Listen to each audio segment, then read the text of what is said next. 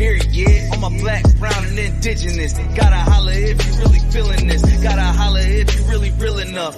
Other rappers is delirious. Yeah, it's really that serious. Better holler if you really feeling me. I gotta keep it 100, ayy. If you don't like it, then fuck it, ayy. We gonna win in the end, yeah, we gonna live in abundance. I gotta keep it 100, ayy. If you don't like it, then fuck it, ayy. We gonna win in the end, yeah, we gonna. I gotta keep it 100. We gotta stop all the stunting. You know we coming from nothing. Yo, you talking about money, you bluffing. We gotta do something different. We gotta change how we live in. We gotta do better for women. We gotta do better for children. We gotta listen to victims, whether Jewish or Muslim or Christian. It doesn't matter your religion. You gotta stand against the system, or else you just another villain. How you just sitting there chilling? Who want to live as a sovereign persons, sovereign nation. Our father of nation, Muhammad Ali Jinnah, we got the independence from British. Hindu and we ruled India 1,000 years before British occupation, 200 years. So in our blood, our father of nation taught us one thing. As per Prophet Muhammad sallallahu alaihi wasallam 1400 said, you born freely.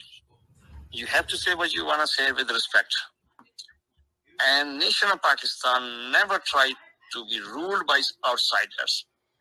Just like Afghanistan, just like African and South Asians and the South Hispanic people, they just want to live like as a human. That's the crime we did from the day one.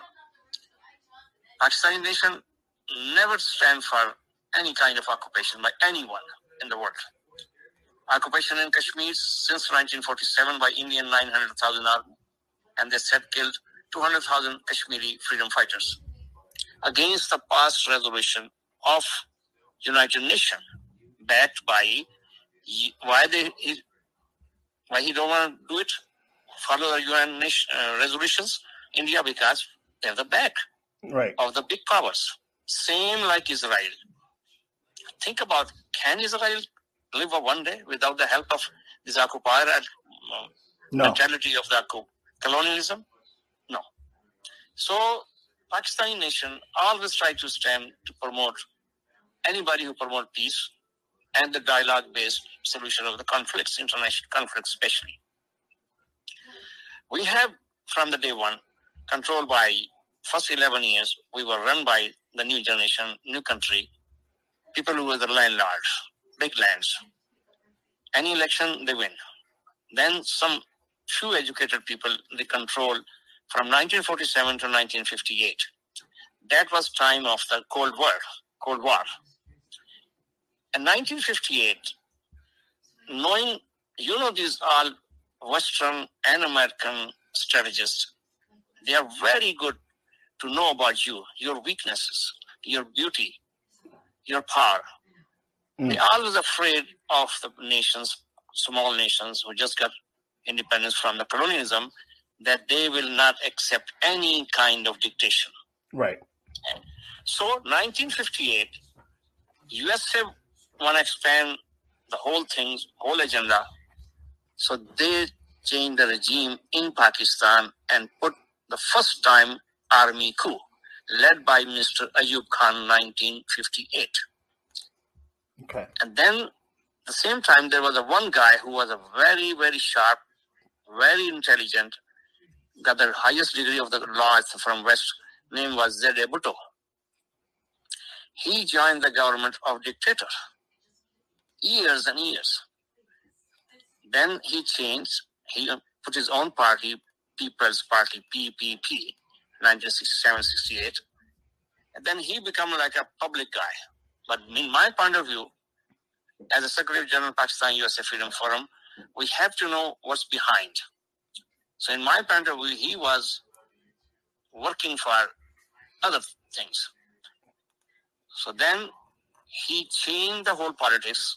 Mm-hmm. So when we kicked out the dictator of Ayub Khan and his other guy, Yahya Khan, and we lost our East Pakistan, which was the majority, and we did some mistakes as a younger and powerful brother, West Pakistan, and they have a lot of grievances against West Pakistan. And they got independence, now is a Bangladesh. But Bhutto, he played the big role. Why? Because Bengali is a very, very forceful for democratic system.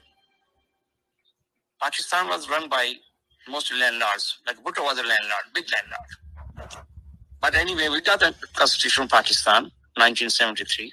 We had never had a constitution before, since 1947. So that was credit goes to Bhutto and all opposition parties. So this is the little background that we were ruled by mostly the CIA-backed army dictator, because they want to use us against the Cold War as a CETO and CENTO organization member. Is that the still plan for right now? That was the time of 1958. Mm-hmm. Okay, then 1979, when Russia make a big mistake and invaded in Afghanistan, saying that Afghani people called me. And Pakistan USA Freedom Forum, we never like this thing that somebody crossed the international border, accepted international border. We call it invasion. It's done by Russia in 1979. It's done by now over there. There must be a reason. Right.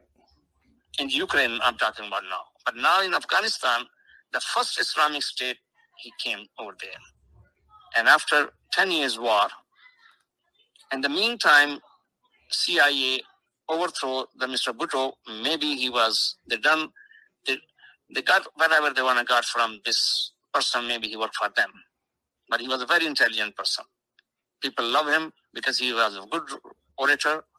He studied in England. He spoke very good English. Anyway, so when he was hanged because he rigged the election, and the army coup led by General Zia on 5th of July 1977, and after 2 years, Russia came to Afghanistan, because Pakistan is geographically is very important for the hot water to run the business whole year internationally. That's why the Pakistan near the Gwadar and near that kind of stuff. So we have a area which is good for to go to the send the ship to the everything to the west and east whole year. Otherwise, in winter the ships are very hard to go and travel. But that's a simple thing. It's a business thing.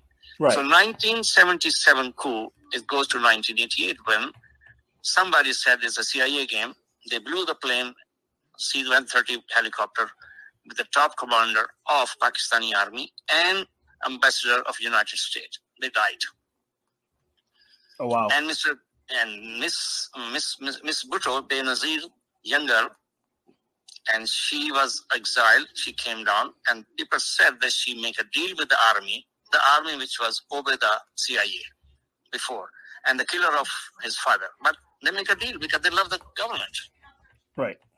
So there's a background of a history that how the CIA wolf's nails in the Pakistani politics. Now, so then there was to the public, this is new information.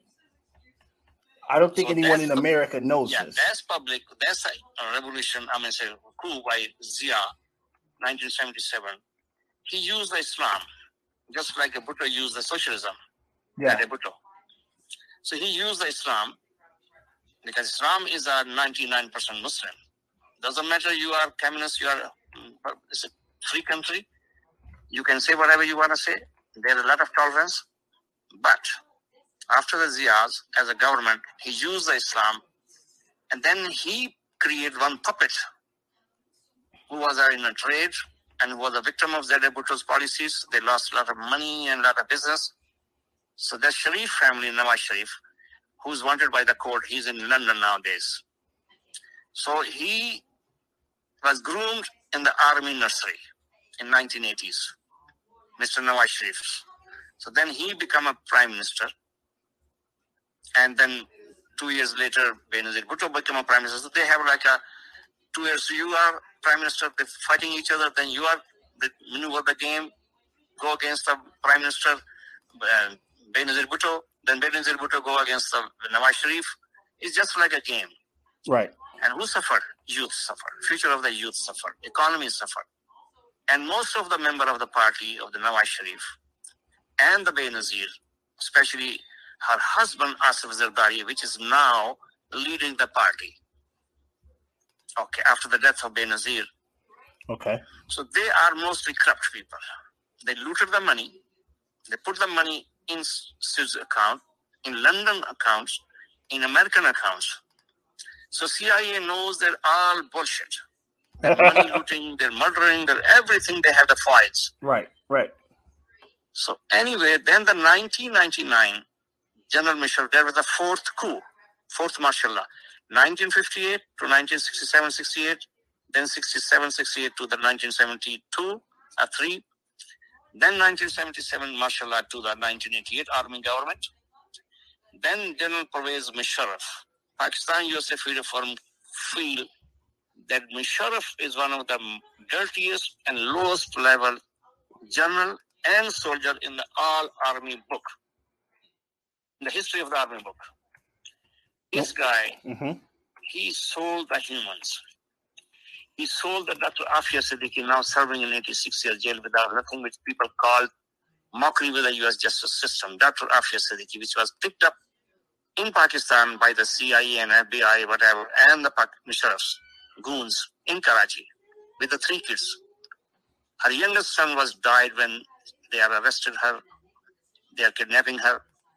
And 2003 to 2008, there was no news of Dr. Afia Siddiqui. She was a Boston, educated girl in the Nero, PhD. So this kind of stuff, he sold the people, Mr. Musharraf.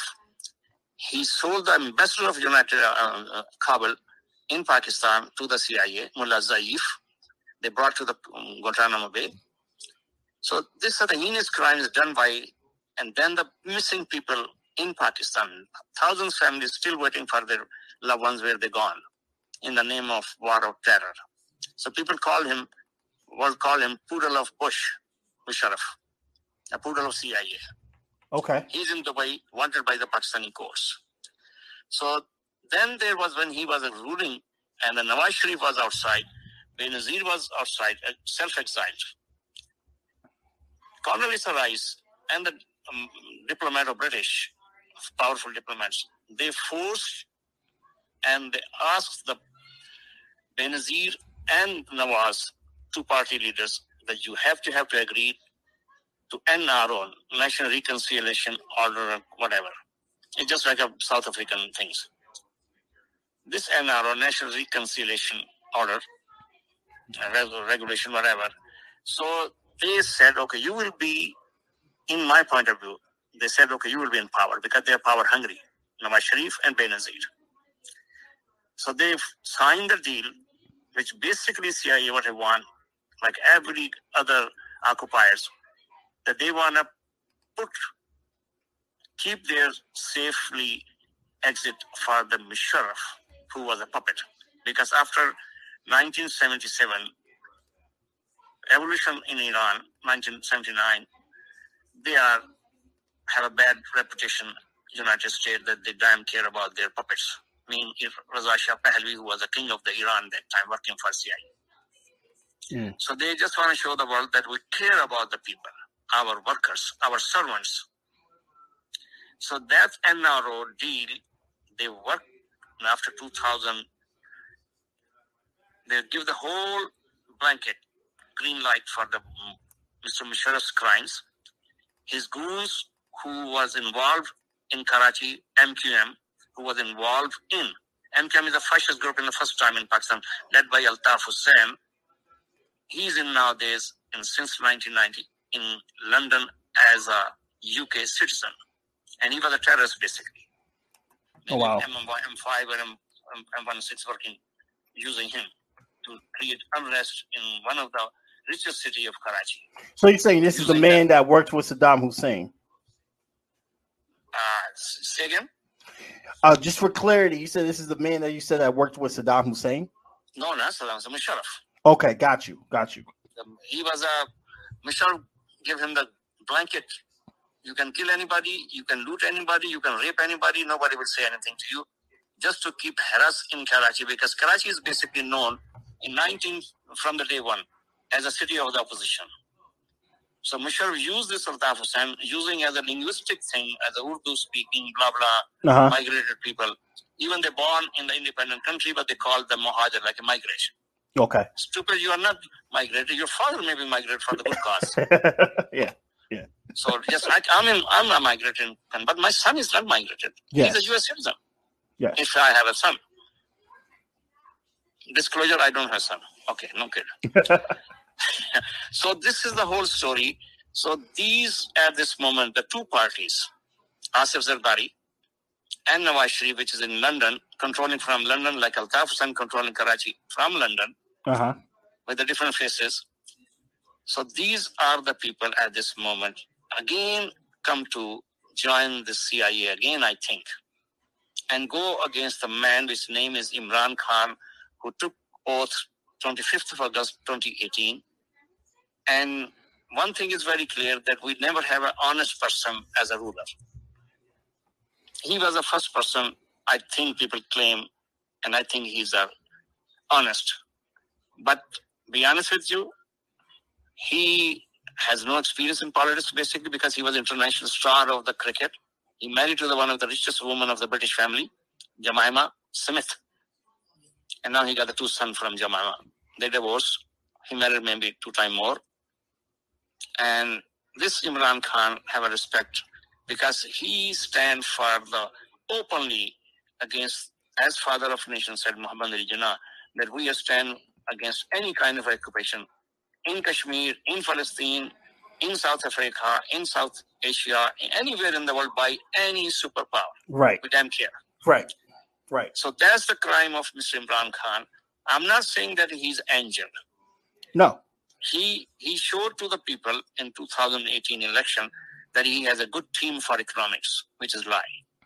He said he has a good team, good for homework, blah, blah, blah, blah.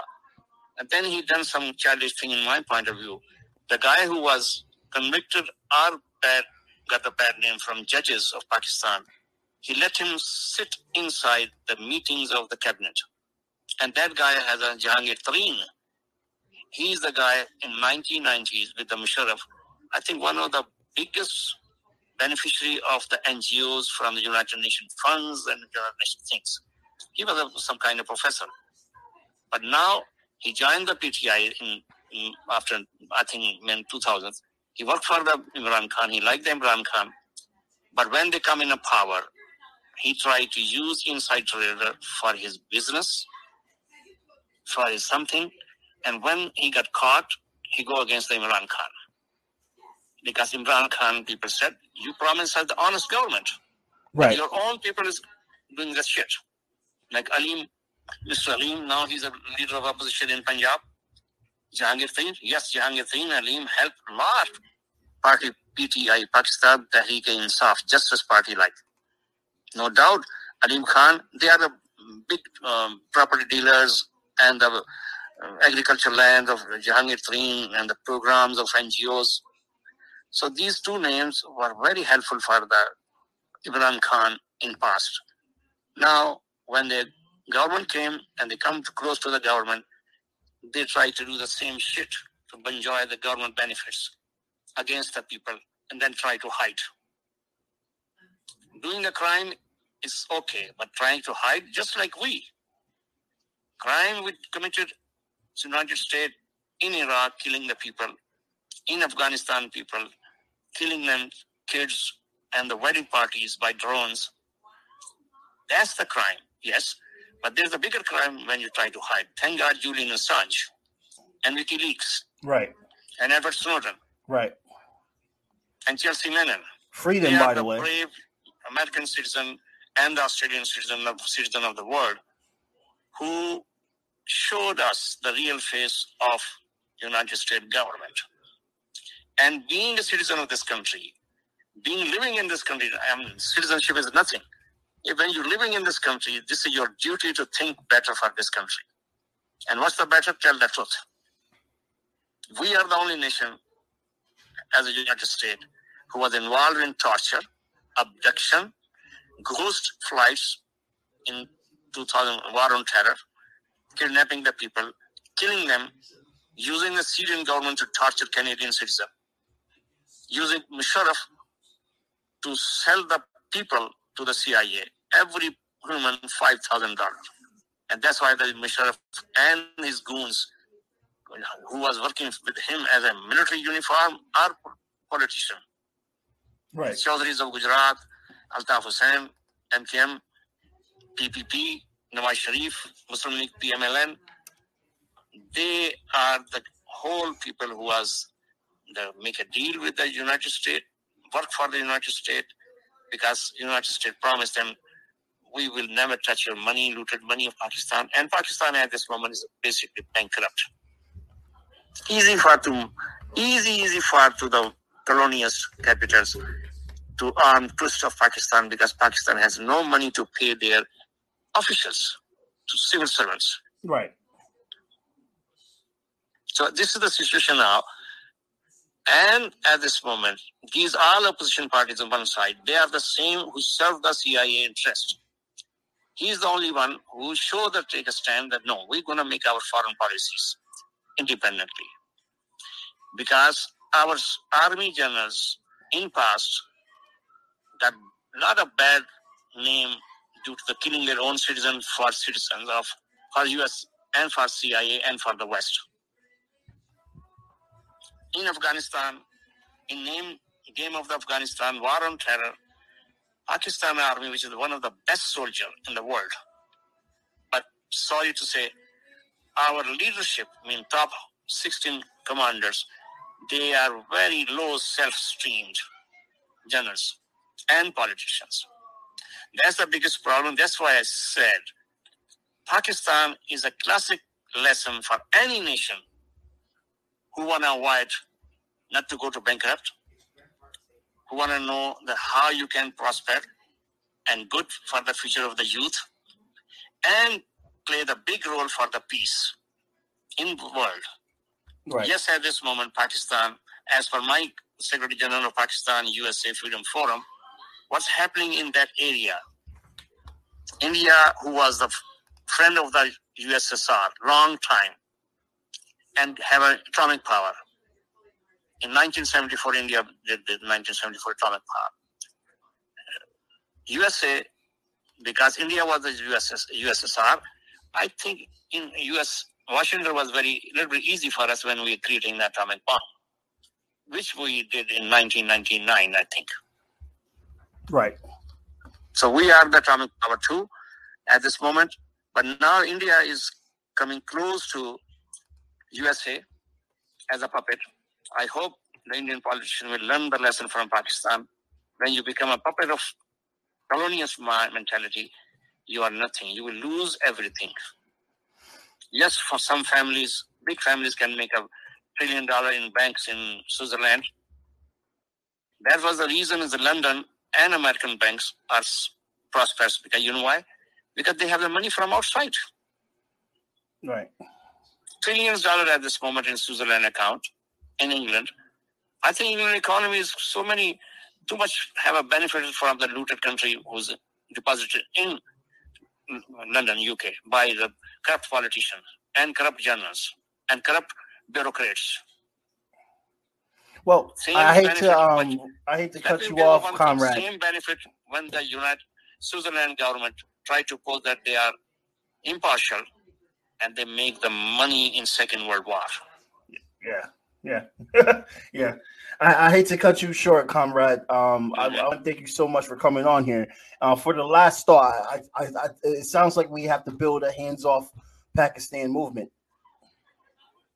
I think over here, Pakistani living abroad, we're trying our best to help and tell the world that we love peace in the world.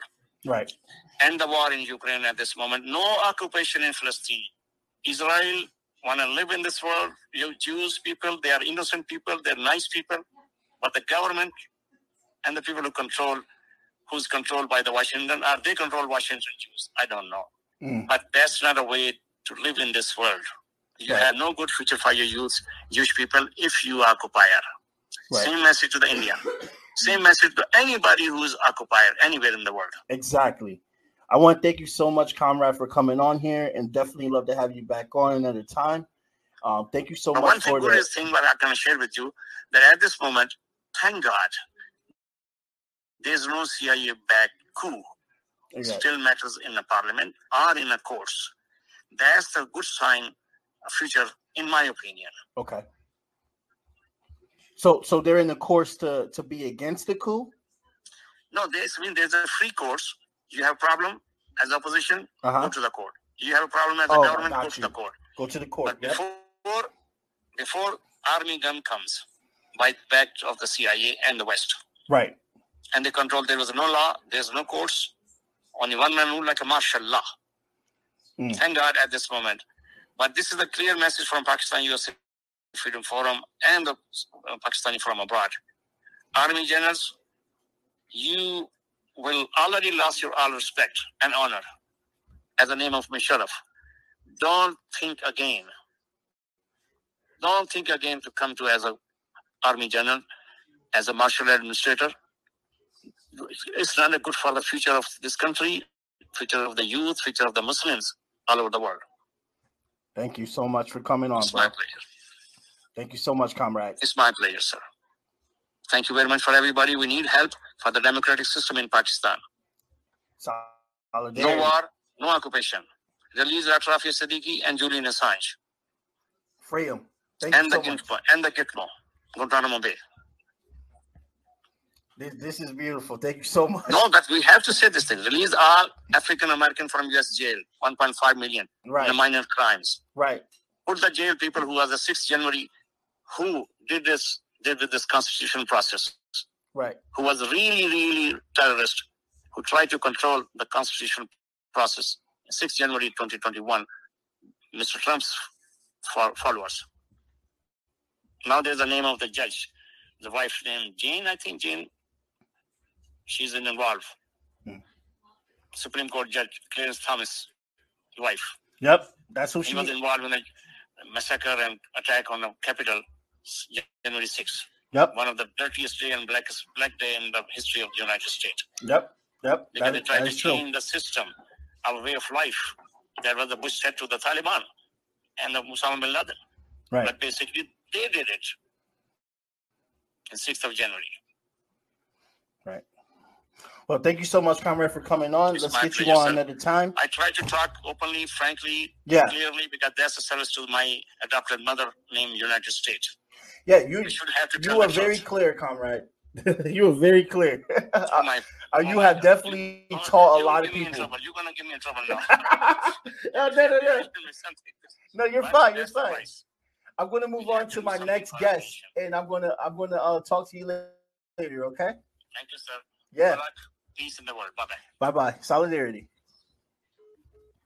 What a great guy. I like it. How's it going, Justin? It's okay. It's going all right. How are you doing today? Very, very well. Very well. Can you hear my mic? I can hear you all right. Can you hear me? Awesome. I just had to talk to Comrade, who was the Secretary General of Pakistan and USA Freedom Forum. Everyone that's listening, definitely check out the work that they do. They do a lot of great work in defending Pakistan and also defending the rights of other Pakistanis that are living here in this country. So that was a great conversation. I hope it was very educational for people. But right now, over, I have the Green Party candidate for Connecticut. I am a Connecticut. Let me switch this up. I put up next. Now I could just put it right here at the banner.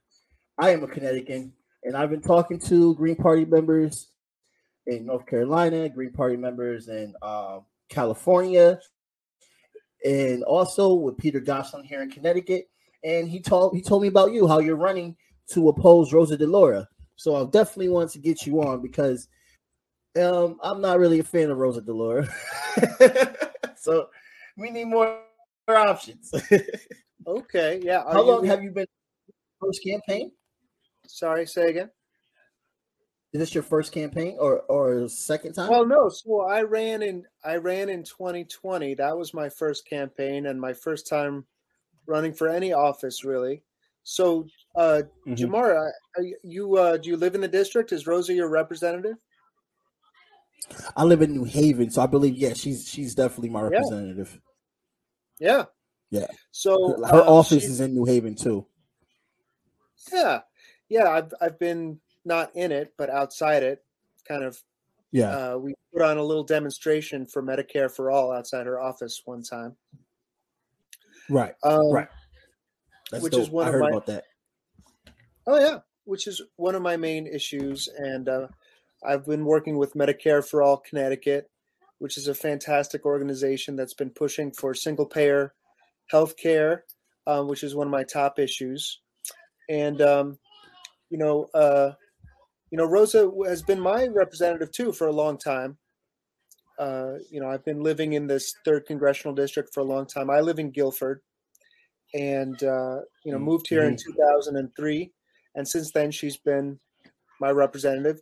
And there's a lot of positive things I would say about her in terms of a number of issues, but she doesn't represent me on a lot of things, including single payer healthcare. I believe in single payer healthcare, and she's not a supporter, and that's a huge issue for me. It's right. It means that we give healthcare to every American, and it no longer becomes an issue of whether you can afford it. It just becomes an issue of everyone deserves it, and we can afford to give it to everyone, and we should be giving it to everyone. And not only that, but if this were some expensive idea, I could understand people objecting, but it actually is less expensive than our current system.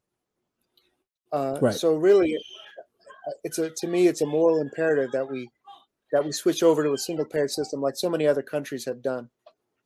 And she's not on board. And another major issue for me is the military spending that we do. Every year our military budget goes up and up and up. It's going up again this year. Biden just put in a request for $30 billion, and Representative DeLauro usually rubber stamps these budget increases for the Pentagon. And I'm not okay with that, because that's a missed opportunity of money we could be spending on needs for people at home. And exactly. So there's a few important issues that I really differ with her on. And anyway, thanks for having me on today. Oh yeah, thank you for coming on. I was planning on having you be the first guest, but my guest earlier, he has a lot on his plate, so I had to push him in on an earlier time. So apologize for the wait. Okay. But moving forward, the Medicare for All bill, just single payer in general, we already have had a lot of research done into this on how it saves money, a lot more money than what is being dished out without single payer when it comes to insurance and medical insurance. And we are literally the only, and this is just me using air quotes because I see calling the term first world, third world, second world as some kind of a racist term, but I will use the first world term for right now. We're the only first world nation that does not have single payer healthcare or universal healthcare. Every other first world nation does. And it's literally that's literally the fact. It is. And it's not something, any of us can be proud of.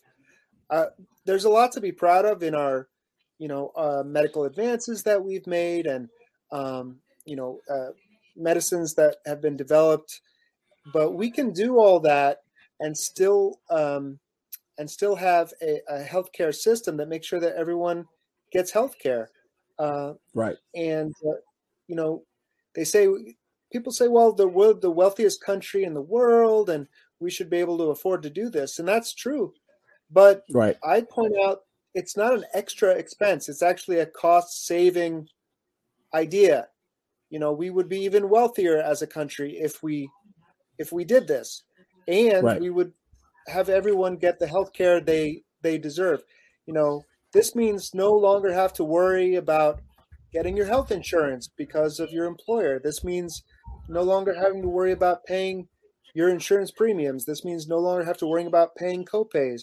This means not having to worry about the cost of going to see a doctor when you feel a lump or you feel ill or for whatever reason, because everything would be covered. It would be comprehensive. It would be universal.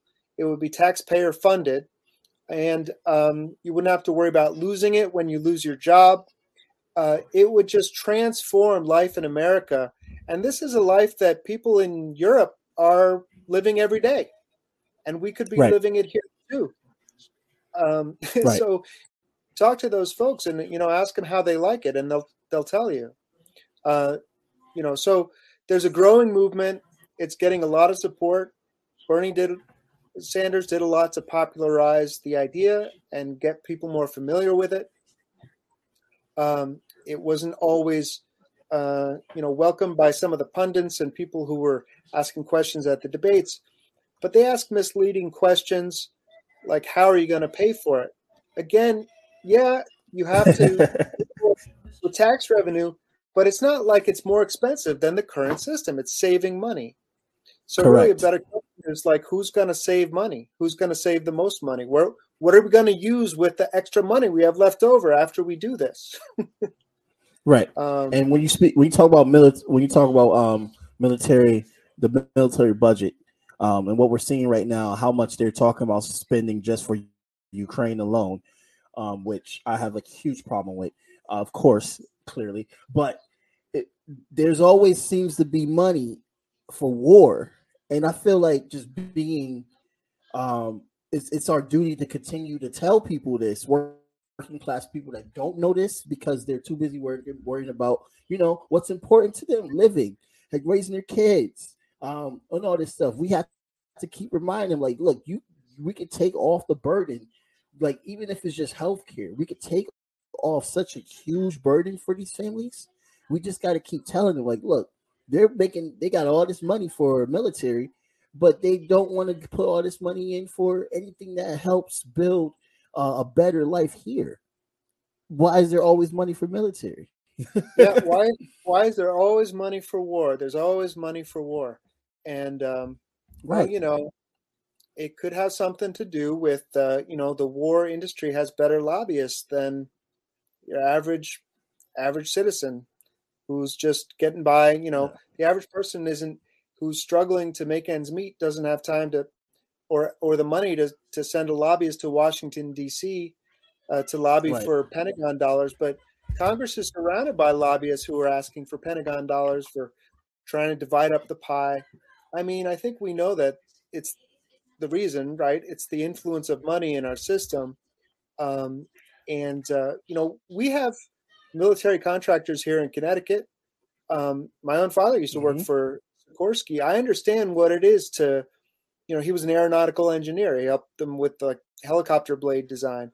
So, I understand what it is to want to, the people who are employed by such industries, but, they might be worried about losing their positions, but, we can keep people employed in different industries that use similar skills. Like, my dad could have been designing a windmill propeller, like wind turbine propellers instead of helicopter propellers. I mean, we're still going to need helicopters.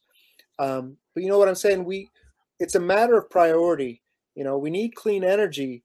Do we really need $750 billion of weaponry every year? Right. Spending more than the rest of the world combined on weapons of war. I think the answer is clear, and that's just a major point of view difference that I have with Representative DeLauro. And I think a lot of people see it the way you and I do, which is that we're wasting this money. I mean, we're spending this money in a bad way. And Representative DeLauro, she had a child tax credit. That was a positive thing, right? She had she really pushed for this child tax credit, and it helped a lot of people, raised a lot of kids out of poverty, because now, if you have a child, you get this tax credit. We got the checks ourselves, and we're not living in poverty, but we still got the checks. I think they could just send the checks to people below a certain income level. Well, we got them anyway. Right. But anyway, now that program's expired because the government says, oh, we can't afford to keep on doing that anymore. But we have no problem spending $800 billion on the Pentagon. They also let the COVID program lapse, right? There was $30 billion that was going to be in the latest bill for COVID testing, and that was out. Oh, we don't have that $30 billion, but we have $800 billion for the Pentagon. So again and again, $800 billion. Yeah, it's pushing $800 billion. Last year it was $750 billion. It was like $775 billion, and we'll see what it ends up being after they're done negotiating. Usually, Congress gives the president more than they ask for. The president asks for a certain amount, and Congress usually comes back and says, "No, here, take more," because Congress, maybe their voters like this, but for sure a lot of their donors like this, because Raytheon is a top. They are one of the donors to Representative DeLauro, and or at least employees of Raytheon. So by the way, Raytheon is also funding Republicans as well too, just as much as Democrats. Oh yeah. Look, I mean, I was a Democrat most of my life, and I looked at what was going on, and I saw a lot of money going to the Republican side, and I saw the Republicans making a lot of business-friendly legislation, and I thought, well, I guess the Democrats are the party of the people, and the Republicans are the party that's business-friendly, and I want to be a friend of the people, so I'm going to vote Democratic. And that's how I thought about politics most of my life, and didn't put a lot of thought into it until I read Listen Liberal by Thomas Frank. Did you ever read that one? But there's a lot of ways you can. I'm familiar with Thomas Frank, but I haven't read that yet. Yeah, there's a lot of ways you can kind of, when you dig into it, you learn, and a lot of people are learning this all the time, that there's corruption in the Democratic Party, just like there is in the Republican Party. They are not you can't take them at their word. They are dependent on big campaign contributions to keep their big campaigns going. And they are afraid of losing donors if they enact certain policies that are going to make their donors unhappy. Because those dollars will go right back to the Republicans. And these big donors. Now, this is actually facts. This is absolutely facts, Justin. What you're saying, because it's hard to just get people to stop trusting in the Democrats. This is something that I have conversations with a lot of friends of mine. We get into arguments sometimes, or they'll look at me like, "What is wrong with you?" or something like that. But you literally, they only know what they see on TV, and they talk a really good game on TV, but they don't do I would say they don't even do 80% of the things that they do. I mean, you have Biden before he was even elected, he came on, "Oh, we're going to do this for trans people, we're going to do this for the black community." Oh, he even said, he was even emboldened because he already knew that he was entitled to their votes. He literally said that you're not black if you don't vote for me. This is the Democratic Party here. This is the spirit of the Democratic Party. Yeah. Look, I understand why people put their hope in the Democratic Party, because I did that many years. So I understand the mindset. And a lot of it is, I think, coming from the idea that you're only going to get two options, right? You look at American, you kind of grow up in this. It's kind of like you grow up in a two-party system, and you think in a two-party mindset, right? It's kind of like the fish that grows up in water, and somebody, somebody asks them, like, what is it? You know, the water's kind of hot today, and the fish is like, "What's water?" I can't remember the story, but it's something like, you know, when you grow up with something, you're so used to it, you don't even think about that there's other possibilities. Like, you know, with ranked choice voting, we could have a multi-party democracy like they have in Europe with parliamentary system, but we could adapt our system with ranked choice voting. We could get a multi-party democracy. Oh, am I still on? Oh, there I am. Yeah, you're still on. Yeah, I'm trying to remove my video so I can fix the camera. Sorry about that. Because in a two-party system, you look at your two options and you say, and you pick which one is better, right? And for a lot of people, and for me, most of my life, I looked at the Republican option and it was not appealing. I saw, you know, social policy that was backward thinking, and I saw business-friendly policy, and I said, well, clearly that's not the party for me. I'm interested in helping people. I'm interested in protecting the environment, and so, you know, it's a no-brainer. I'll just be a Democrat. But that's the way you think if you think in terms of, well, there's only two options. And unfortunately, our system is set up to really keep us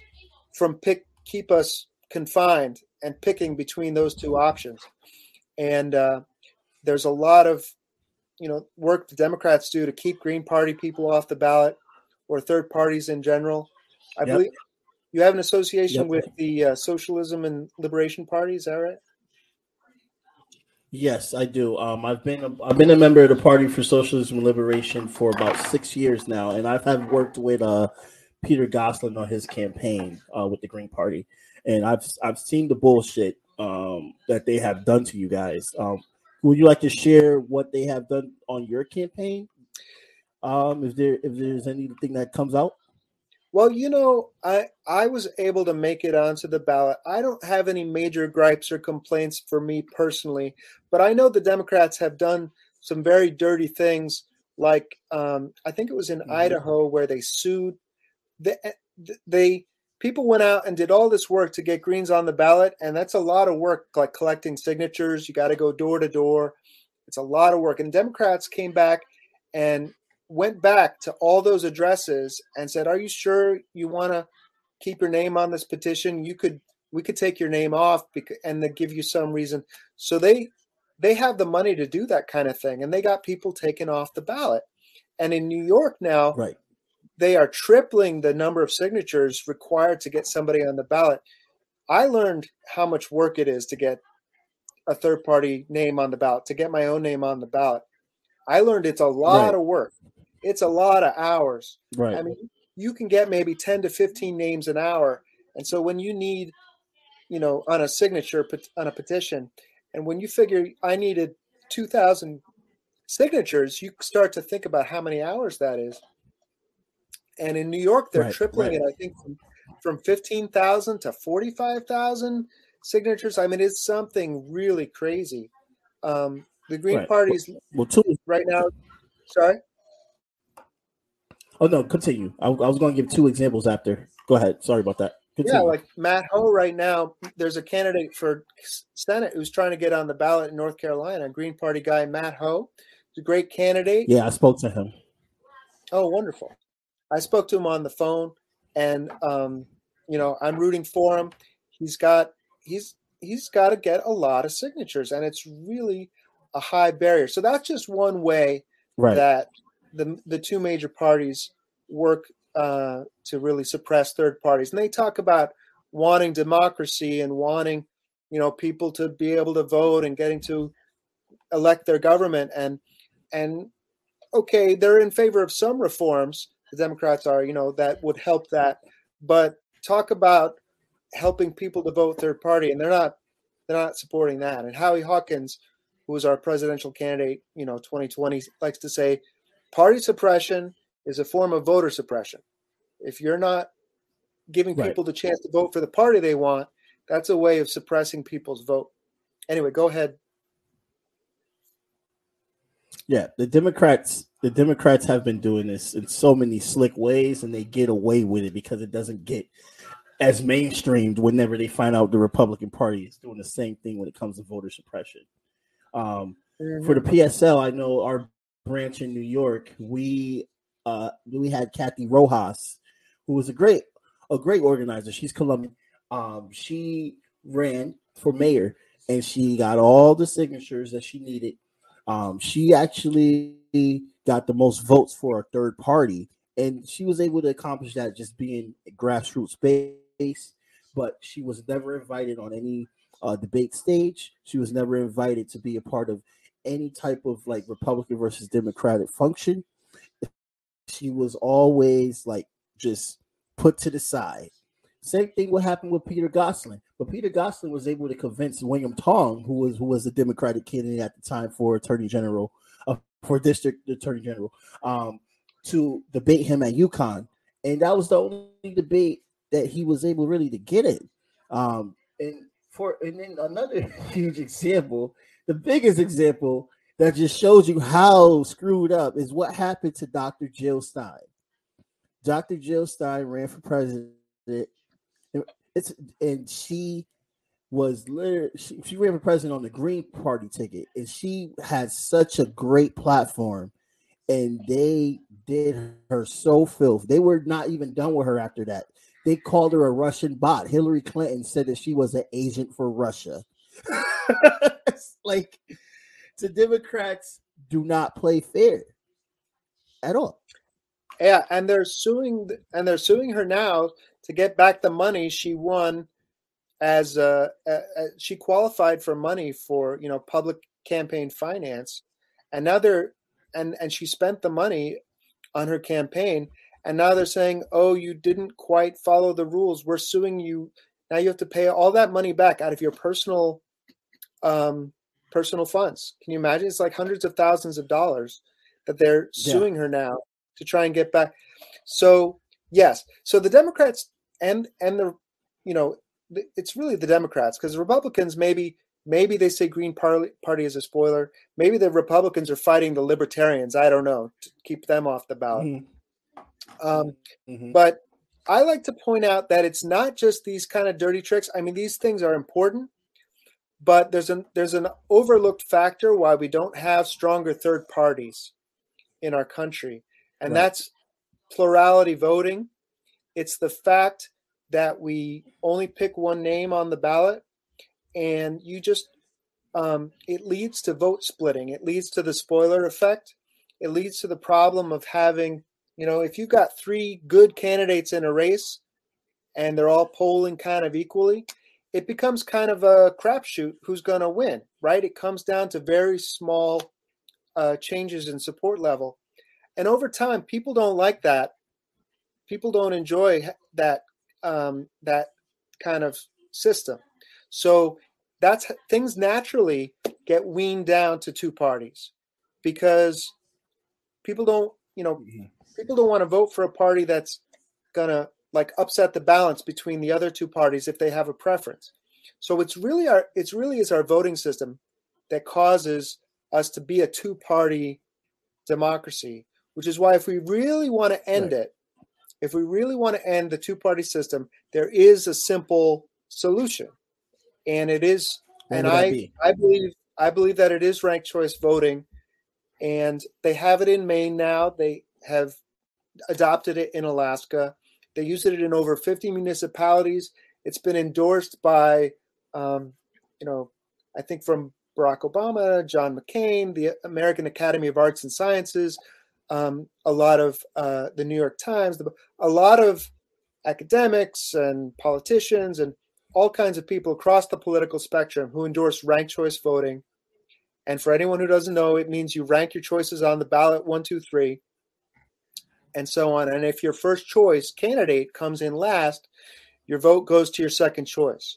So if you just indulge me, I don't know if any listeners haven't heard the way the system works, but for example, I live in Florida. Explain for the listeners. Yeah, for example, I live in Florida. It's the year 2000. There's Ralph Nader, Al Gore, and George Bush running for president. I like Ralph Nader, but I'm worried that I don't. And Al Gore is not my favorite, but I like him better than George W. Bush. At least Al Gore believes in global warming. maybe some progress will come. I don't know. But I think he's going to be better than George W. Bush. But I'm afraid of George W. Bush because he's he's an oil baron. He's the son of this oil family, and I don't trust him any farther than I can throw him. And I really don't think he should be in the White House. I mean, that turned out to be true. But Al Gore probably would have had a lot of problems too. But maybe he would have been a little bit better. The point is, people have preferences, right? Right. Things aren't all or nothing. I mean, there are degrees of evil, like we say, lesser evil voting, But so Florida 2000, I would have gone to my ballot. I would have said first choice, Ralph Nader, second choice, Al Gore. And then I probably would have left it at that. And when Ralph Nader came in third, my vote, they would have looked at my ballot and said, well, his vote for Ralph Nader is canceled, but it now is, let's see if he indicated a second choice. He did. Okay, now his vote goes to Al Gore. And there were enough Nader voters who probably would have ranked Al Gore second that would have tipped the election. And what it also does, it allows you to vote for your first choice without fear. Probably a lot more people would have voted third party. If they knew that they could have that safety net of backing it up with a second choice vote. And this is Right. what the power of ranked choice voting could really just end the stigma against third parties and let us start standing up and aligning ourselves with political parties that match our real values instead of just lining up with the one party that stands in opposition to the party we hate more. I agree. Yeah, ranked choice vote. Did they try to use that? They try to use that for the last election, right? In certain places, but it didn't fall through. So ranked choice voting, they're using it now in Maine, and actually they passed it. I think 2018. They used it, or maybe 2016, and I think they used it in 2018 for a congressional election. That was a multi-person race, and it got used. So, there were multiple candidates, but after the first round, they looked at all the first choice votes, and one person came in last, and that person was eliminated. And all the people who voted for that person as their first choice, their votes went to their second choice, and that ended up determining who won and got a seat in Congress. So it's being used already for federal elections. And of course, there were suits after the fact, but it got upheld. So it is legal. It's being used in Maine. And they're going to use it in Alaska this year for the first time because I think it passed in 2020 in Alaska, if I'm not mistaken. That's really good because right now, like, our democracy is a debacle. And now there's reports coming out of what happened in the last election with Biden, how a lot of black votes weren't counted, how there were a lot more other votes for Trump and all this stuff. Well, I'm just hearing all this new information, and it's telling me that I don't actually know what to believe, because you heard Donald Trump saying for a while after the election happened that he was played, that the Democrats have stole the election, and that was part of the reason of him getting all these January 6ers to get crazy and storm the Capitol with their insane rhetorics and racism and stuff like that. And then you hear about his election as well too, where they say that maybe the Republicans have stolen their election. It's a point the fingers at each other type of race. And then they also said the Russians helped steal the election that year as well too. So ranked choice voting, I feel like, first of all, at this point, I'm like, nothing should be electronic at all. Right. Do not make anything electronic. Right. Ranked choice voting, yes. And I feel like we'll have a more transparent election, something like how a Bolivia election was proven to be transparent. How we are a leading nation in the world and we can't have a transparent election, but poor countries can. Remember,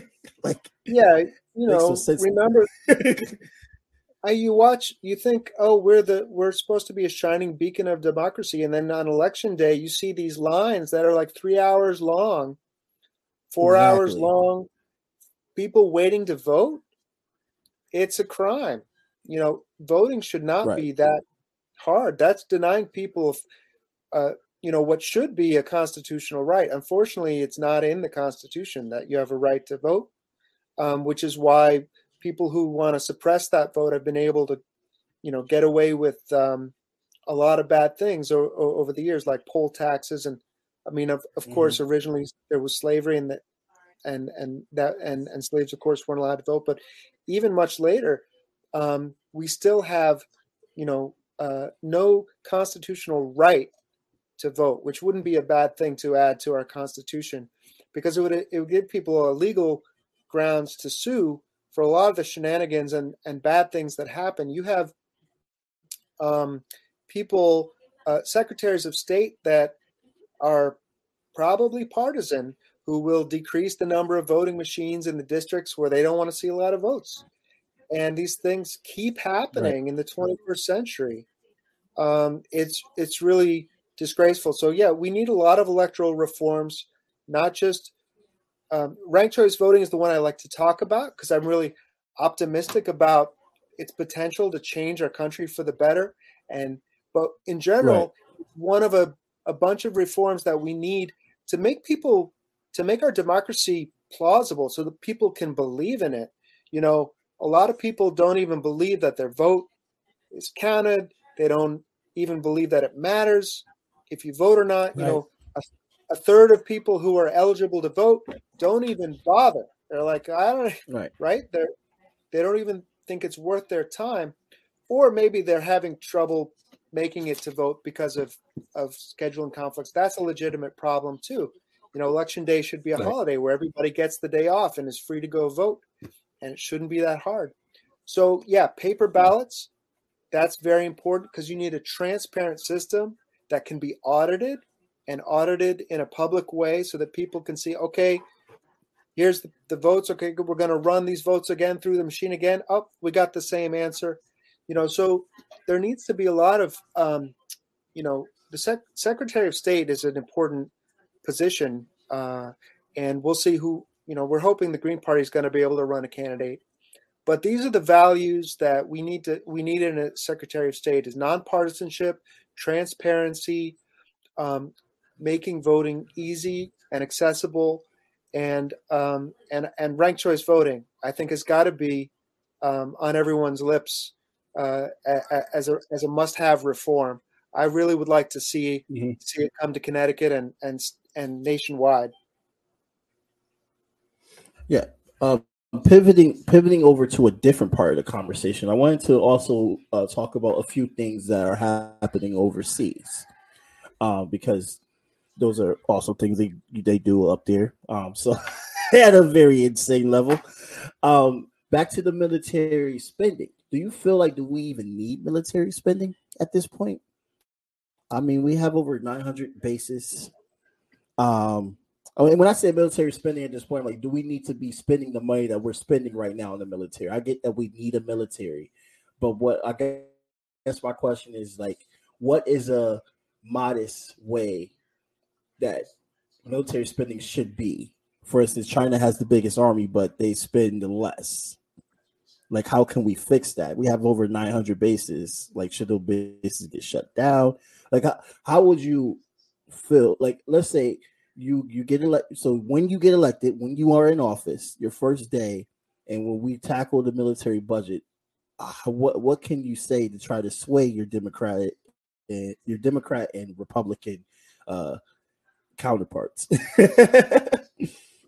Well, of course I can try and sway them. I mean, if when you're elected, if I were elected, I would have the power of a public, microphone to try and shame them, into saying, look, why should we be spending the money on this when we could be spending it on people's, direct needs? Let's bring back the child tax credit. That was a good program. Let's cut, shave, 10%.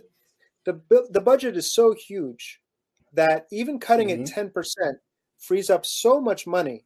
It's incredible the amount of things you could do just by cutting it 10%. I think we could cut it 50% easily. It's so overblown at this point. I do too.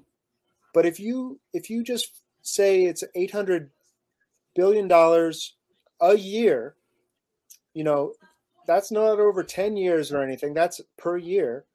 Then, you know, 10% of that would be $80 billion, which would be enough for universal pre-K and, you know, universal public college. And it would be enough to end homelessness and hunger. So there was a the Mark Pocan amendment back in 2020 or 2019. Somebody suggested doing this. Let's cut the military budget by 10%, just 10%. And Representative DeLauro voted against that amendment. The Pocan is the POCAN, the Pocan amendment, if anyone wants to look it up. And but here we are again. The Pentagon budget keeps on increasing. So what could I say to them? I don't know if I'm gonna you know what works on politicians more than persuasion to me? What works is pressure. What works is threatening their job, is trying to threaten them to get fewer votes. I mean, this is a problem with a lot of the left in general. With the, you know, I consider myself a leftist, a progressive, with the movement of the left for people, planet, and peace. And if you tell Democrats you're going to vote for them, you've lost all your leverage right away. You know, because they can, right? If they know that they're going to get your vote because they're a little bit better than because they're better than Republicans, they don't need to come all the way to you. They don't need to come and meet all your demands. They really don't, because they can take your votes for granted. And that's the problem with the two-party system, is that it doesn't leave. There's no. It's a limited playing field. There's nowhere to go.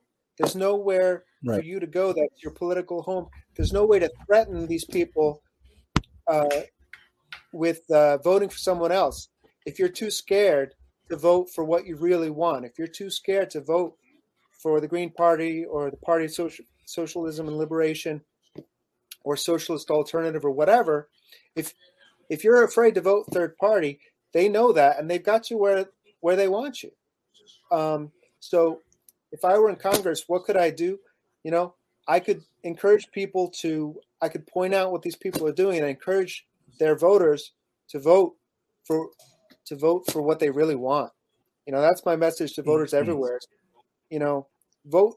I heard Howie Hawkins say again, you know, if you don't vote for something, you'll never get it. And that was kind of like woke me up a little too, because I thought, you know, if I don't vote for Medicare for all, how am I ever going to get it? If I keep voting for the Democrat who supports Rosa, who supports, you know, a public component mixed with private, it's not going to do anything to really bring down the cost of healthcare. I have the doubts it could really work as a coherent system. We need to really transition to a single payer, efficient system where the government's paying everyone's bills. If I don't vote for that, how am I ever going to get it? I can try and convince. What am I going to try to convince Rosa? People have been trying for 30 years to convince her to support single payer.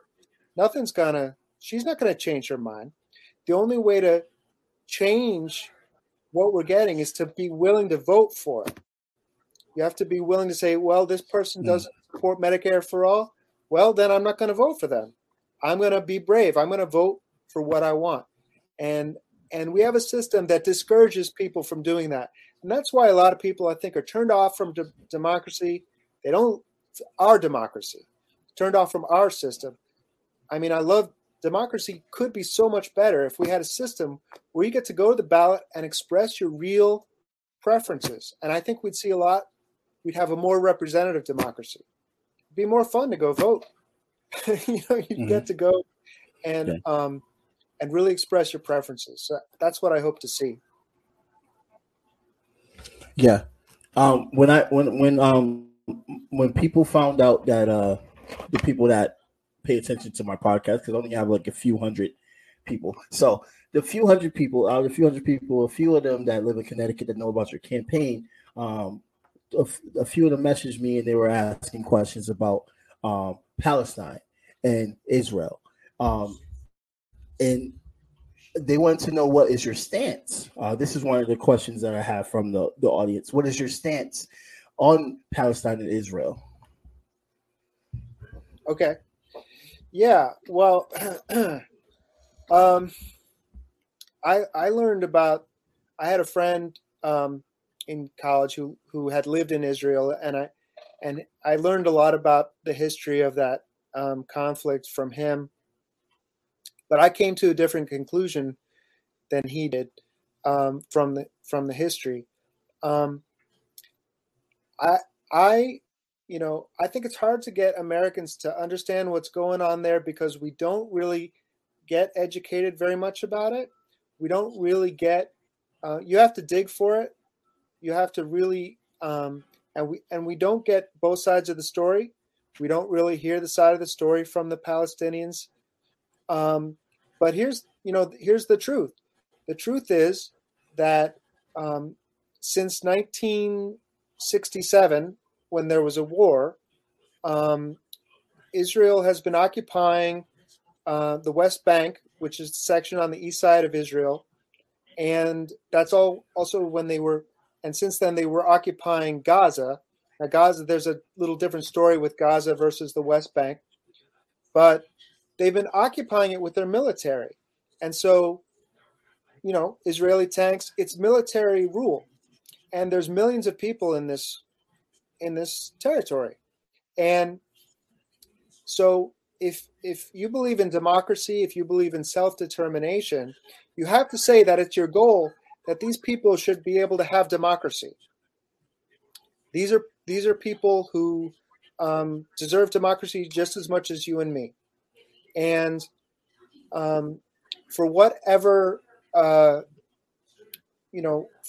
positives you may say about Israel as being a safe haven for the Jewish people who have been persecuted, you have to say, well, if you believe in justice for everybody, you have to look at the situation of the Palestinian people and say, this is not a sustainable situation. It's not justice to have people go for 50 years and there's been no progress towards them being able to get self-determination, to be able to live in a democracy. And I think a lot of people don't really understand, aren't familiar with the details of what's going on over there, because they'll say, well, Israel is a democracy. Well, yeah, it's a democracy for the territory within Israel, but it's not a democracy over here. It's not a democracy. Those people don't have a vote. They don't have a government. And without getting the finer details, but it is a situation that is just not sustainable, and it's been going on so long, for 50 years, that I just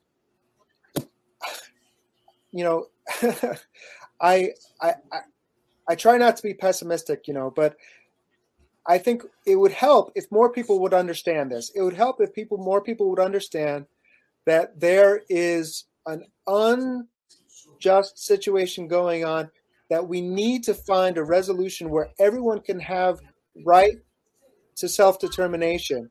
And a lot of people are leaning now towards saying, well, maybe that means a one-party solution where just everyone in this country is an equal person with equal rights, and it's one country. And, I like that model because that's the model we have here in America. We have separation of church and state. Everyone has a right to vote. It doesn't matter your religion. I think there's the founding fathers. There was a lot of wisdom when they decided we're going to set up our constitution this way. Israel had their motivations and their reasonings for wanting to be a Jewish state, for wanting to have a religious, a preferred religion associated with the government. But my my feeling is generally it just doesn't work. Like I understand their motivations. I mean, at the time, but my feeling is it doesn't work.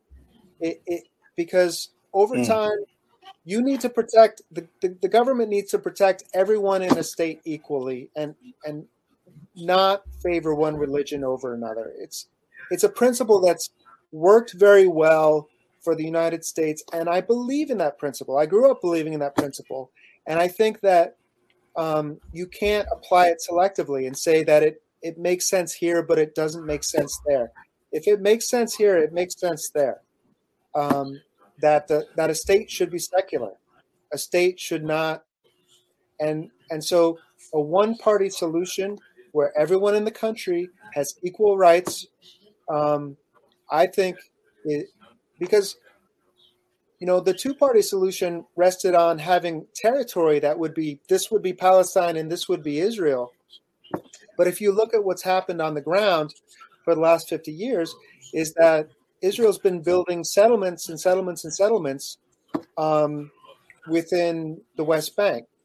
So unless they plan to make all those people citizens of Palestine, I don't see there's no geographical two-state solution anymore that makes sense geographically right. that I see. If you look at a map, Right. So I want to see peace in the Middle East. I think that I do. My feeling is that a one-state solution where everyone has equal rights is going to get us there. And yes, you have to. And that could be either as Palestine or either under as Israel, but a one-state solution. Yeah, I don't know. Call it Israeli-Stein or something. I don't have a name for it, but yeah. Well, before the Zionists came in, it was Palestine, and Jewish people, Palestinian people, and Muslim identifying people and Christians were living together.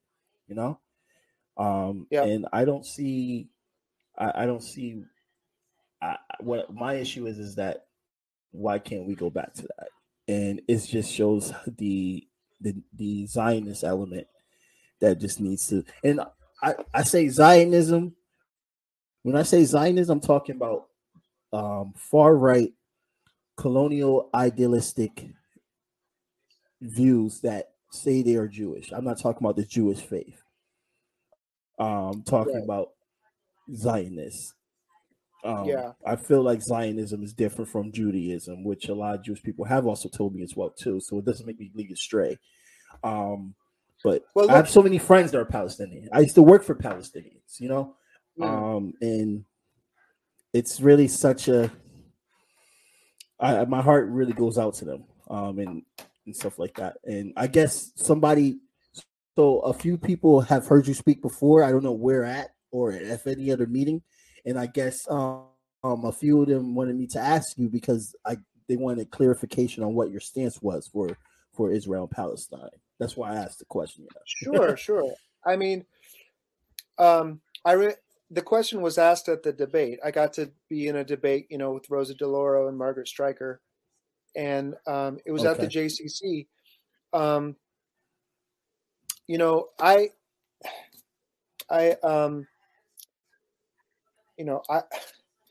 It's such a difficult issue because there's been a lot of bloodshed.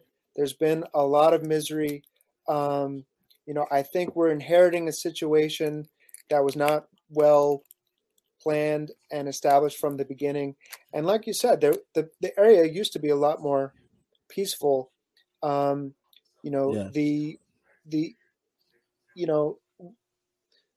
the Jewish people suffered in World War II is unfathomable. And I can understand like there being some motivation to create a safe haven for Jewish people. Like I can understand I can understand if your people are persecuted and being slaughtered. Like I can understand that you want security, and it can make sense to want to have a state where you're going to have your own army and you're going to be safe, right? I can understand that, but the problem logistically was where do you put it? And the place they found they wanted to put it, there were already people living there, and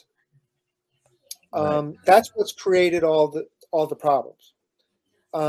Because they didn't want all the people living there who weren't Jewish to be part of the new state, and that's where the problem with mixing religion and state come in. For a long time, I did think a 2-state solution was maybe going to happen, and it would be a win-win, and we could have Jewish state and a Palestinian state, and maybe the Israeli government hasn't really been pushing towards that. All I see them is giving it lip service and building more settlements, which the UN keeps condemning. Yeah. Honestly, I want Non-stop. peace. Yeah. The UN keeps condemning it. I want peace. I want people to have their rights of self-determination. For a long time, I hoped that could coexist with Israel being a Jewish state, because there's a lot of people who want to see that. Although I always had my reservations about mixing state with religion, but I was hoping for some kind of win-win situation that would make everybody happy. It's not working out that way, and there's so much suffering that's going on right now in Palestine that a lot of people are not in touch with, and then it flares up every few years. Every 5 years, there's violence that flares up, and people react and say, "Oh, where did this come from?" And we have to stand with Israel. And look, I mean, we should be addressing this situation right now. Like between episodes of violence, they should be pushing for the people of Palestine to have representation, to have self-determination, to have democracy. Until that happens, there will never. This will go on and on. This conflict will go on and on and on. Well, what I'm hearing here is that there is a huge example with you evolving within this stance. A huge example of you looking at everything that's on the table within this stance. Is this the same way you have approached how? Actually, you're a doctor, right? I have an MD, and I have a PhD. I got my MD. I did 2 years of clinical pathology residency at Yale, which is why I'm in the area. And then I did a PhD in investigative medicine. My thesis was on virology, oncolytic viruses, and I did 5 years of that. Then I did 10 years of postdocing, which is just like research in a lab at Yale. And so I haven't spent a lot of time, actually treating patients. And then I retired from science and medicine, and I focus on music and politics. But yes, I have a medical background. So were you always? So my reason why I asked, because was you always pro single payer healthcare while you were practicing, or was this also an evolved stance as well too? That it's funny. I evolved on that too. It's kind of like it's kind of in a similar way. It's once I learned what was possible, I understand. I always had aspirations for, what I would like to see, but until you learn, hey, there's a way we could actually do this and make this possible, it's hard to really get your hopes up that it could actually happen.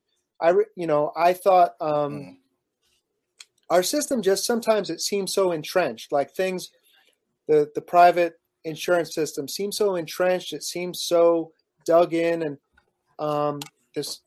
the structures, everything built up around it. That how could we ever change? And I remember when I was when I was working at Yale, there was a table for Students for a National Health Program, which was associated with Physicians for a National Health Program, which I'm a member of here in Connecticut, and they were talking about single-payer healthcare, and I was asking them questions like, "Well, like, could this really happen? Do you think it's possible?"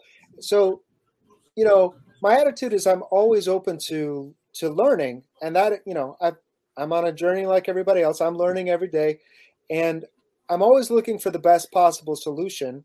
And but I have fundamental values of fairness. I want people to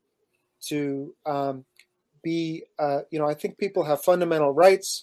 I think that includes the right to a safe, healthy environment, opportunity to work, and I think in our country we can make housing and food a right because we can afford to do that. It's not that expensive, and what you get as rights kind of depends on what the government says it's going to give you, and we decide that. We get to decide that.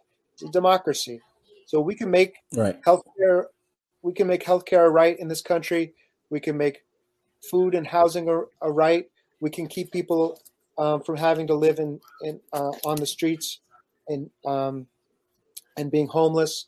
That's actually very inexpensive problem to solve. But again, the homeless don't have a great lobby, right? They're not spending millions on lobbyists like the defense industry. But it would actually be a drop in the bucket to house the homeless in terms of our budget. Yeah.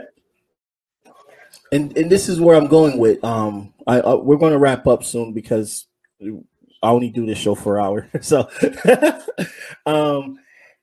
that's what I'm getting from you, that you're someone that has no problem with talking to people and having a discussion and learning off of what information you get from them, also giving them information that you have as well too.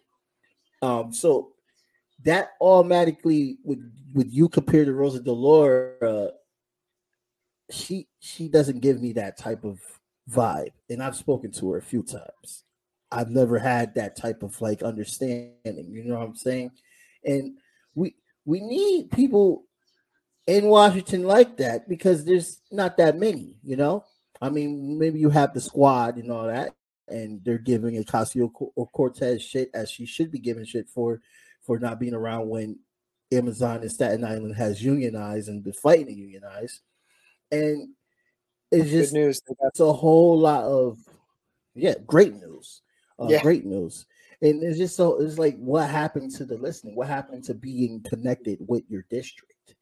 I can't think of any time I see her around with any big thing that's going on. The CRB was a very big thing.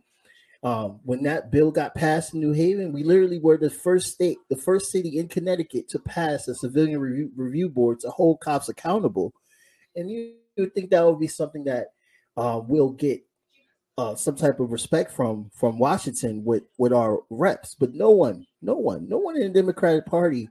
And I love a few of them now are senates in Hartford. I love a few of them, but no one was around, and that would have helped so much more. Is that something that you can that you can do? Would you be able to do that with your constituents when you win? Let's talk about when you win. Would I be able to to come out and? I mean, I see myself as don't forget about us. I'm doing this as an activist, right? Like, I never had the ambition to hold office, but I've always been gone to the marches, the climate marches and the peace marches. And, I was out there with Black Lives Matter. And, I consider myself an activist. And this is a way, running for office, I realized was a way I could get my voice heard more. And I also realized that the whole left is pinning their hopes on the Democratic Party. That's not working as as a strategy for the movement. You know, we're not getting peace from the Democratic Party. We're not going to get dramatic environmental change from the Democratic Party. We're just not, because we are taken for granted. We are, our votes are. They know we're gonna. As long as they know they're gonna get our votes, they don't have to capitulate to these demands that they know are going to hurt their fundraising. And they are raking in the money from donors. I mean, it is big business. I mean, they have, Rosa raised over $1 million for the campaign in 2020. She didn't really need hardly any of it. But, it costs so much money to compete in on that playing field, and third parties just never going to have that kind of. I mean, it doesn't. I hope someday, but I want to see public campaign finance, right? I want to see that all candidates are put on an even playing field. We all get the same amount of airtime. We all get the same amount of money, and it's publicly funded. And this is an investment in our democracy. And instead of, those with the deepest pockets get to the loudest voices, that's something I've wanted to see for a long time. But we need to end the two-party system. It's not working for these movements, for the peace, because we have to be willing to take away our vote somewhere else.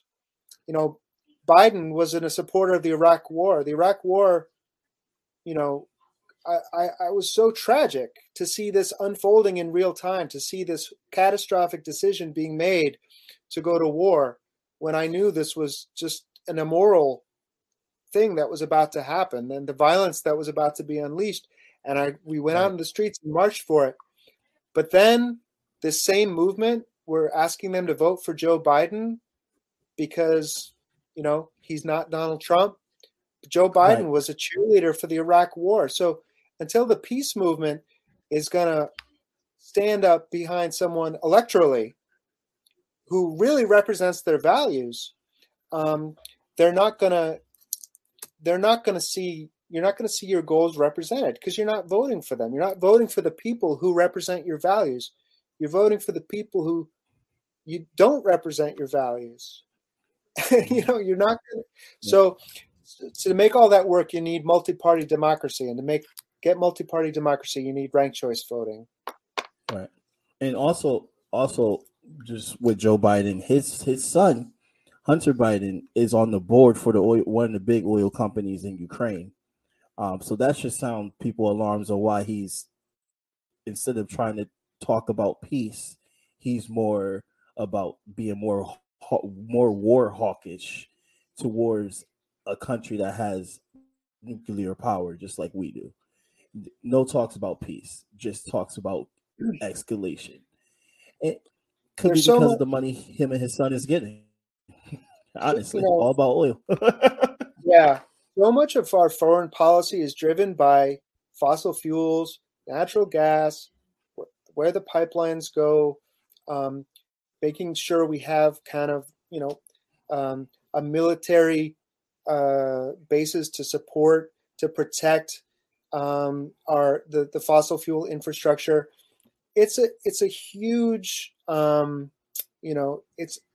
it's horrible for peace. It's horrible for security.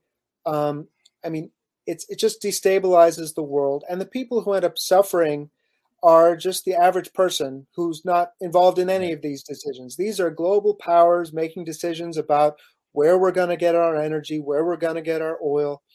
And that's what's driving so much of our foreign policy. Why are we sanctioning Venezuela? Because they don't want to, they want to keep their oil as a public good. They don't want to play ball with the private oil industry who wants to come in like we wanted to with Iraq. It's where was I going with this? So we need renewable energy. We need wind. We need solar. We need to completely get off of fossil fuels. I mean, even George W. Bush said, we're addicted to oil, and he understood that it's a problem. It's a huge, huge problem. Oil has packed so much energy into a little package, and it makes life easier, but it creates so many problems. We have to change our way of living. And, I'd like to see us sustain our quality of life or improve our quality of life. But the collateral damage caused by oil in terms of war and also, as is happening with climate change, is just not worth it. And so it's just sad to see that we're not pushing harder right now for clean energy, that we couldn't get it in anything serious out of Congress in terms of clean energy. It's been right. We progressives who have been wanting to see this happen for so long, it's very frustrating. It's been decades, and it just feels like time's short and the water's rising, as my mother used to say. That was one of her favorite phrases. But that's what's happening. Literally, is we're running out of time, and the sea level is rising. Yeah. And until we again, we have to go out and vote for people who really support taking this seriously and are not just giving it lip service. Right. It's deadly serious. Like your vote is important. Your vote is very important. When you vote, make it count. And when people talk about throwing away your vote on a third party, no, they hear you. They know what's happening. And remember, they're the ones who have the power to implement ranked choice voting. If the Republicans and the Democrats are worried about losing votes to third parties, well, go ahead and give us ranked choice voting, because then you'll get some of those votes back as second choice votes.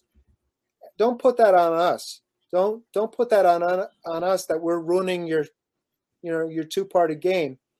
You can make this a multi-party democracy. They have the power. Right. Don't punch down. Put the onus is on them. The responsibility is on them to make this a better democracy. And they can find you at justinforall.org. Justinforall.org. It's a work in progress. I've just been learning how to build my website and take control of it myself. I had hired web developers, but now I'm using a web builder myself. So right now it's actually published, but it's a bit of a mess. But that's okay. You could still go there, and you could follow me on Twitter, JustinForAll2. There, I'm on there all the time. I have an Instagram, Justin Paglino. Facebook is Justin for All, Paglino for Congress. But yeah, sign up for the newsletter. That part of the website is working, and I'll keep you informed. And I'm looking for people who maybe want to volunteer, or just spreading the word is what I really ask people to do, and try to make these arguments that I'm making, and try to convince more people that we on the left, we need to vote for what we believe in. We got to do it, and that's the only way it's going to happen. Thank you so much. Definitely, everyone, definitely check him out on the website, and definitely check him out on Twitter and Facebook.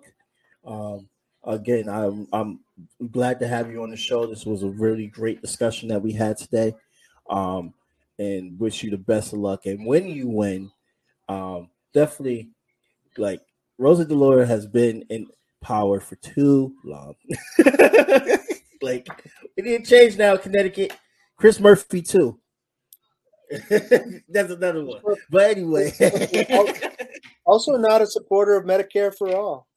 Yeah, Jahana Hayes is the only one, and Blumenthal.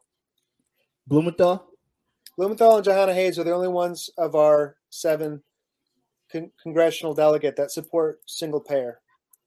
I have a quick story about Blumenthal before we close out. Blumenthal, I saw him speak in Hartford at a rally. This was about, I think, 4 years ago, and he was it was a rally that happened right after the shooting happened in Florida, the mass shooting that happened in Florida, and so there, demonstration with a lot of kids there and stuff like that. And Blumenthal went on stage and he said something that really shocked me. That literally took me out for a few seconds, just a few seconds, because I have saw him speak multiple times before. He literally said, "We need single payer health care." He said that, and Yep. I was like, "What? Wait a minute." Did you talk to Chris Murphy about this first? So I looked directly at Chris Murphy when he said that, and Chris Murphy had no expression. Nope. He's gonna let that one slide. Yeah, he doesn't want to have to comment on that. Right. I just thought it was a really cool exchange that just happened. I'm like, this dude literally just said single payer healthcare. Yeah, there are 118 Democrats who support single payer, roughly, to co-sponsor the legislation, but it's not being brought to a vote. Nancy Pelosi is not going to bring it up for a vote. And did you see what happened in California with their single payer healthcare bill? Yeah, it didn't get pushed through. It got pulled. The governor, it's Gavin Newsom, right, said he was a supporter, and the legislature is like a Democratic Party supermajority. They totally had the power to make it happen, and a lot of them campaigned on it. Gavin Newsom campaigned on it. Right. They have no one to blame but themselves. And they'll blame Russia, though. Yeah, they'll find someone to blame. But when they have the power to give us when they have the power to say no to their lobbyists and corporate donors and say yes to the people who want single payer, they said no, we're not going to do it. Right. So, it's one thing to say it, and it's another thing to actually do it. And exactly. I remember when Barack Obama said he was going to support the public option, and I was like, okay, that's good. I guess that's a step in the right direction. And then once he was elected, I never heard him say anything else about the public option, except for that it wasn't important. He would argue. So, I've been disappointed a lot. There's a lot of politicians that I believed in, that I put a lot of hope in, and then got disappointed. Right. So don't just listen to what they say. You got to watch what they do. Exactly. Thank you so much for coming on, Justin. I'm not going to take any more of your time. Love to have you back on for another time, and keep on fighting, brother. All right. Thanks. Great to meet you. Thank you. Yeah, nice to meet you. Yeah, definitely. And everyone that's watching, I hope you have a really good day. Happy spring, and have a good day. Collectively transforming community, peace in our human family, volume and unity, divine light shining individually, collectively transforming community, peace in our human family.